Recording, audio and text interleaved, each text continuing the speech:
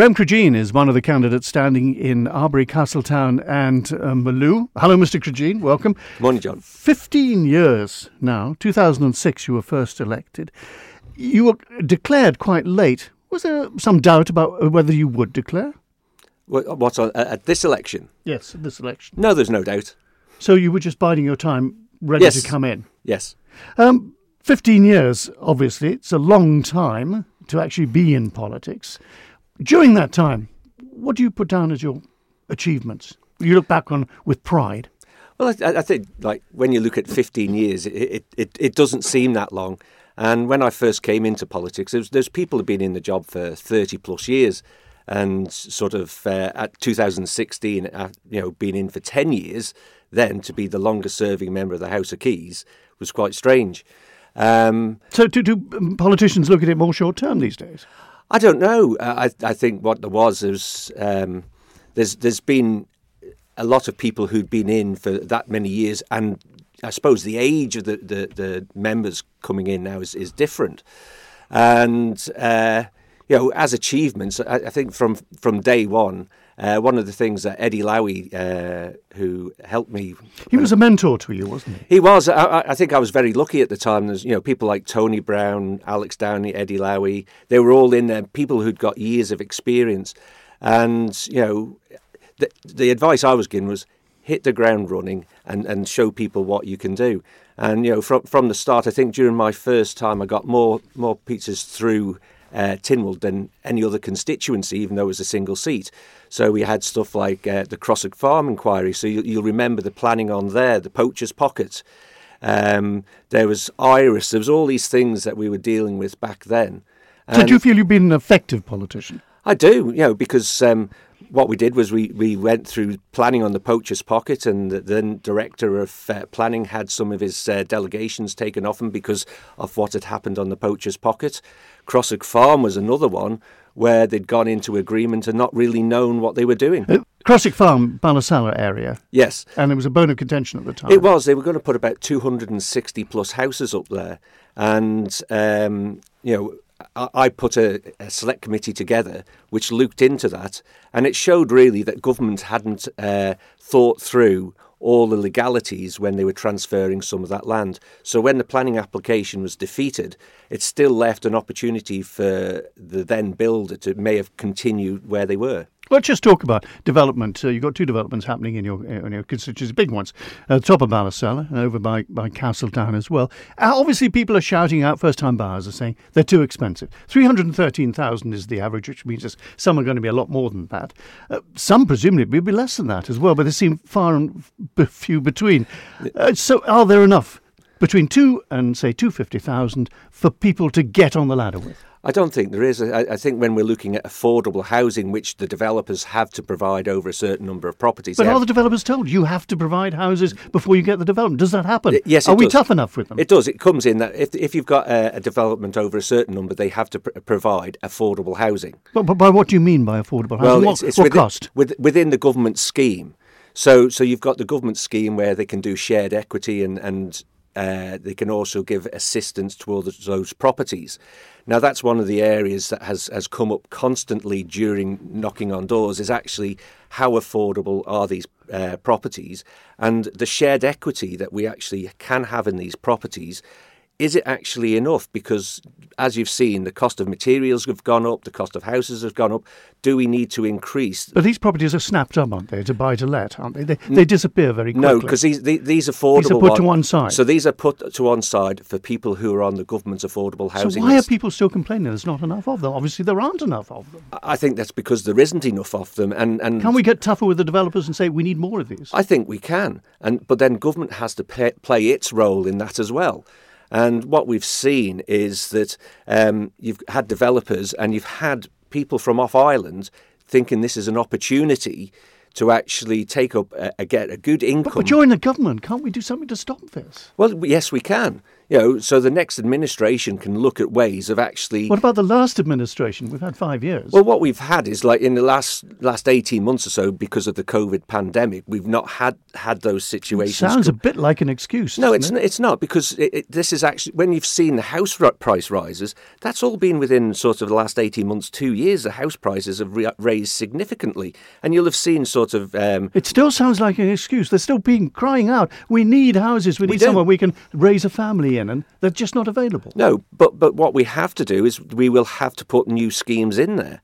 And, those schemes could be along the lines of putting an increased land registry fee on for people whose these houses are not their primary. You had 15 years in government to do something about this. But this has only raised its head at this level now. So saying that 15 years ago it was not the issue. We have come forward with schemes that has helped people.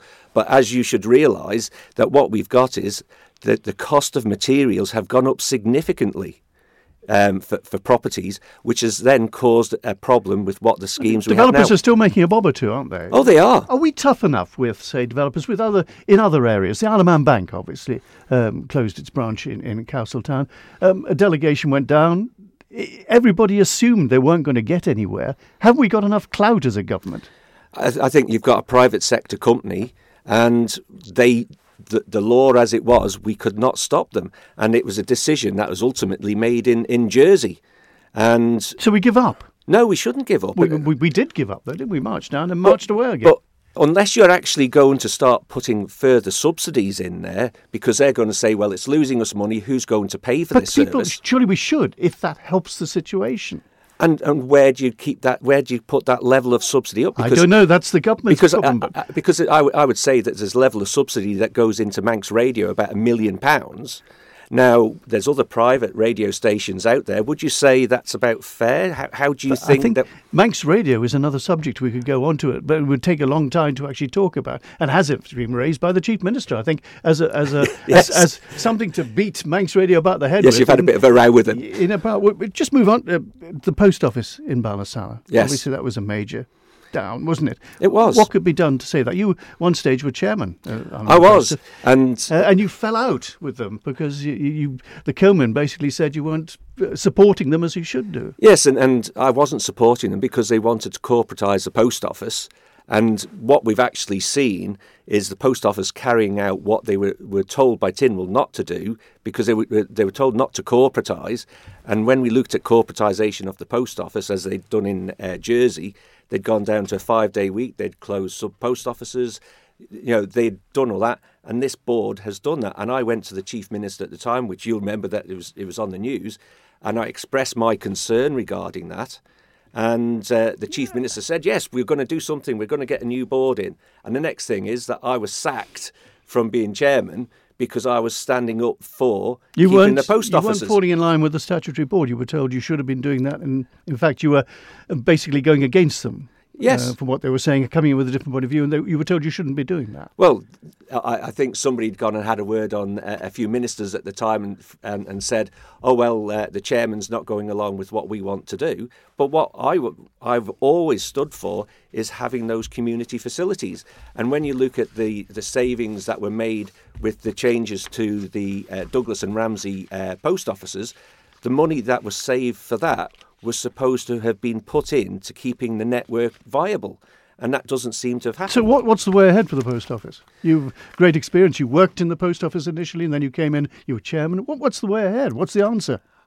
Well, one of the things that we could actually do is actually look at if it's not viable to have a permanent post office in an area, whether we can work with other bodies, whether we can have something like a mobile post office that will go around and service the community. Is that used in other places, say in the UK? They've put some additional services in, but it's something that we could actually work with, say, the mobile library, because the mobile library is still going around our communities, and to provide those sort of services would be quite joined up. One thing that I was interested in, you said it in 2016, I am pleased to be able to help in progressing plans for a visitor centre in St Mark's. And on completion, this will be a great asset to the South Island. This came as a surprise to me, I must admit. What was that about? St Mark's Country Park. It's just down the road from Oh, it. that is the visitor centre there. That's run privately, isn't it? It is, yes. And that's now operating. It is, yes. So that's something you put down as a tick on your list, I must admit. It was, because you're helping businesses and you're helping the visitor economy on the island. Visitor economy, the Peggy. Yes. Now, you want the Peggy back where the Peggy was. Yes. The Manx National Heritage say that's impossible because where it was rotting to pieces. The nails were all rotting, etc. It needs to be built in a custom-built £5 million facility. They do have a large building next door, I think, a barn of some sort. But you say you want it back where it was originally. Is that physically possible without it disappearing in a pile of rust? Well, yes, it is, because the Peggy is about the story about where it was, not taking it out and putting it in a new purpose-built environment. It is a bit the Peggy-less museum at the moment, I must admit. It is. But in practical terms, Manx National Heritage must know how much it would cost, and they say it costs $5 million. You question that? Yes, and there's one thing saying that it's going to cost $5 million, but are they being realistic about what they're trying to achieve? Are they just going for a grandiose scheme?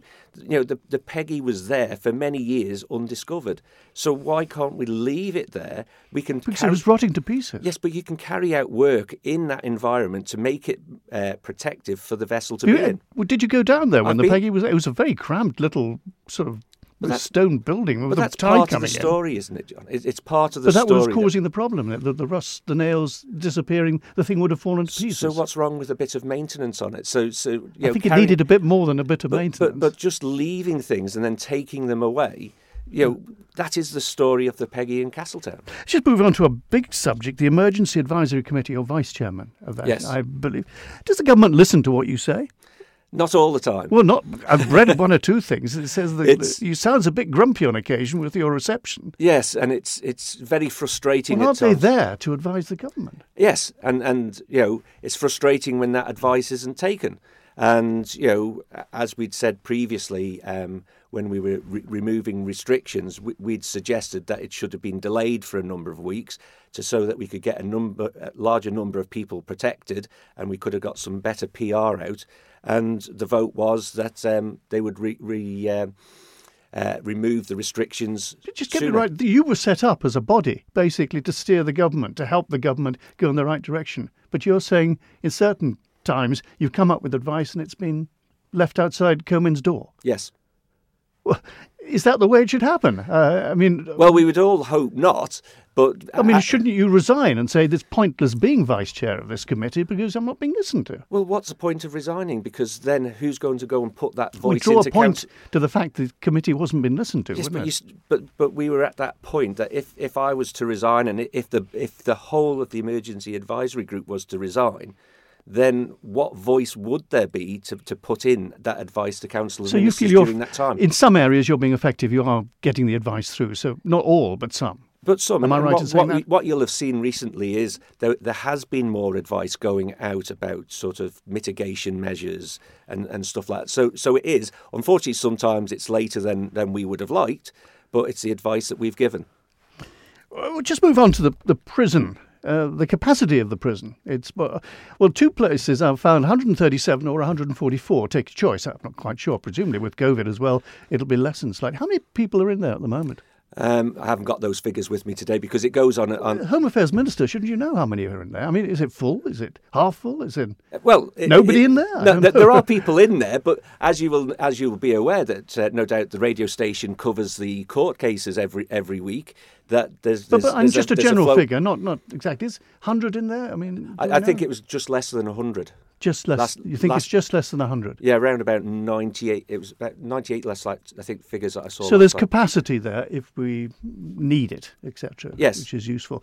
And the prison you feel is operating well despite the COVID threat. I think over the COVID period, the prison acted to try and protect the people that were in the prison. Yeah, they did the right things. They did because they were protecting those people who were in the prison who were vulnerable. What about the best little prison in the? What about that program? Where did that get us? Where did that get us? Before my time, John. Is that still, the ripples from that still going on? I presume There it's still is. referred to occasionally. What lessons have we learned from you? You, amongst other things, have been on the Public Accounts Committee some time back, Yes. etc. But the Public Accounts Committee, what lessons have we learned from the promenade, from the Liverpool landing stage, even from the flumes, about how better to spend my money and everybody out there's money? I think what there is there's the process that government goes through on its tender, how they go out to tender, because that can be quite bureaucratic and it doesn't flow easily, and when you've got different people tendering, Tender's fairly. It's used in business all the time. it is, but I think when you've got some of the treasury requirements that you have to go through, and then it goes through the department and the budgetary process for that. So you're blaming the process for some of these things. The process is there, and whether I think what you've got is that there's areas where they're looking at 50% on cost and 50% on quality. Well, I think we should be looking more on quality and the whole life cost rather than just the initial cost of actually making sure something's in place.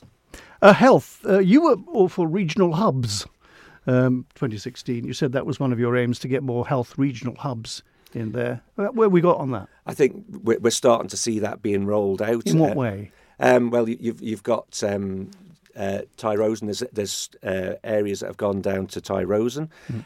Where's that? Down at it's actually in Port Erin. I've got to be careful. It's right on the boundary. It could be in. That's a new development. In the last 5 years. It's part of the old Southlands area.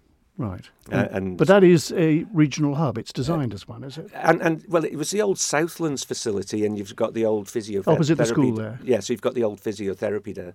And, what you've got to realise is that, we put a programme for government in 5 years ago, and, 18 months ago, COVID has come along, and a lot of the stuff that was put in for programme for government then was put on hold. And there is a phrase that when the going gets tough, the tough get going. These do sound a bit like excuses. Admittedly, the island has been thrust into a very difficult position. But even so, life has to go on. Governmental life has to go on. And you can't just say, because of that, we couldn't do any of this. Well, no, because what you've had to do is you've had to prioritise. So we've had to prioritise trying to protect the island and its economy and its people. Now, if we would have continued on other things, you would have been probably one of the first people to criticise us for going, "Oh, you've gone and dabbled in too many areas, and you forgot to focus on." Of course not. But that's what will happen. That people will criticise because you failed to focus on it. And as we've seen in other jurisdictions, that during the COVID period, that they have just let things rumble on. And the death toll in some of these jurisdictions have been quite high. You've been an MHK for 15 years, Duane Waterson also, you at much the same time. You're obviously pretty influential because you've been around for a while. Who do you want as Chief Minister? It's going to be a difficult one. Give us an answer then. Who do you think should be Chief Minister? Not saying who will end up, but who should be. Well, this all depends on the decisions for the previous. Would you like to be Chief Minister? It's not a position that I've looked for. So that's a no, is it? It's not a position. No, it's not a position. You wouldn't like to be Chief Minister? No. But who would you like to be? It all depends what the policies are going to be. And it also depends on who's going to be in those positions, because it's a team that actually moves things forward. You couldn't give us a name? I can't, because it all depends who's going to be there.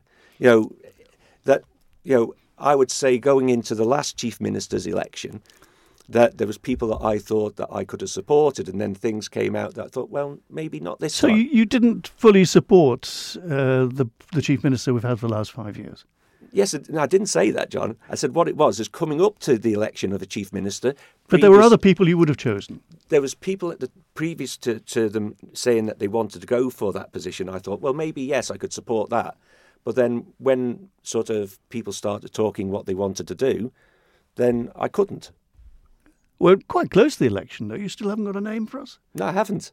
Because I think there's only one person who's gone and said that they would like the Chief Minister's role.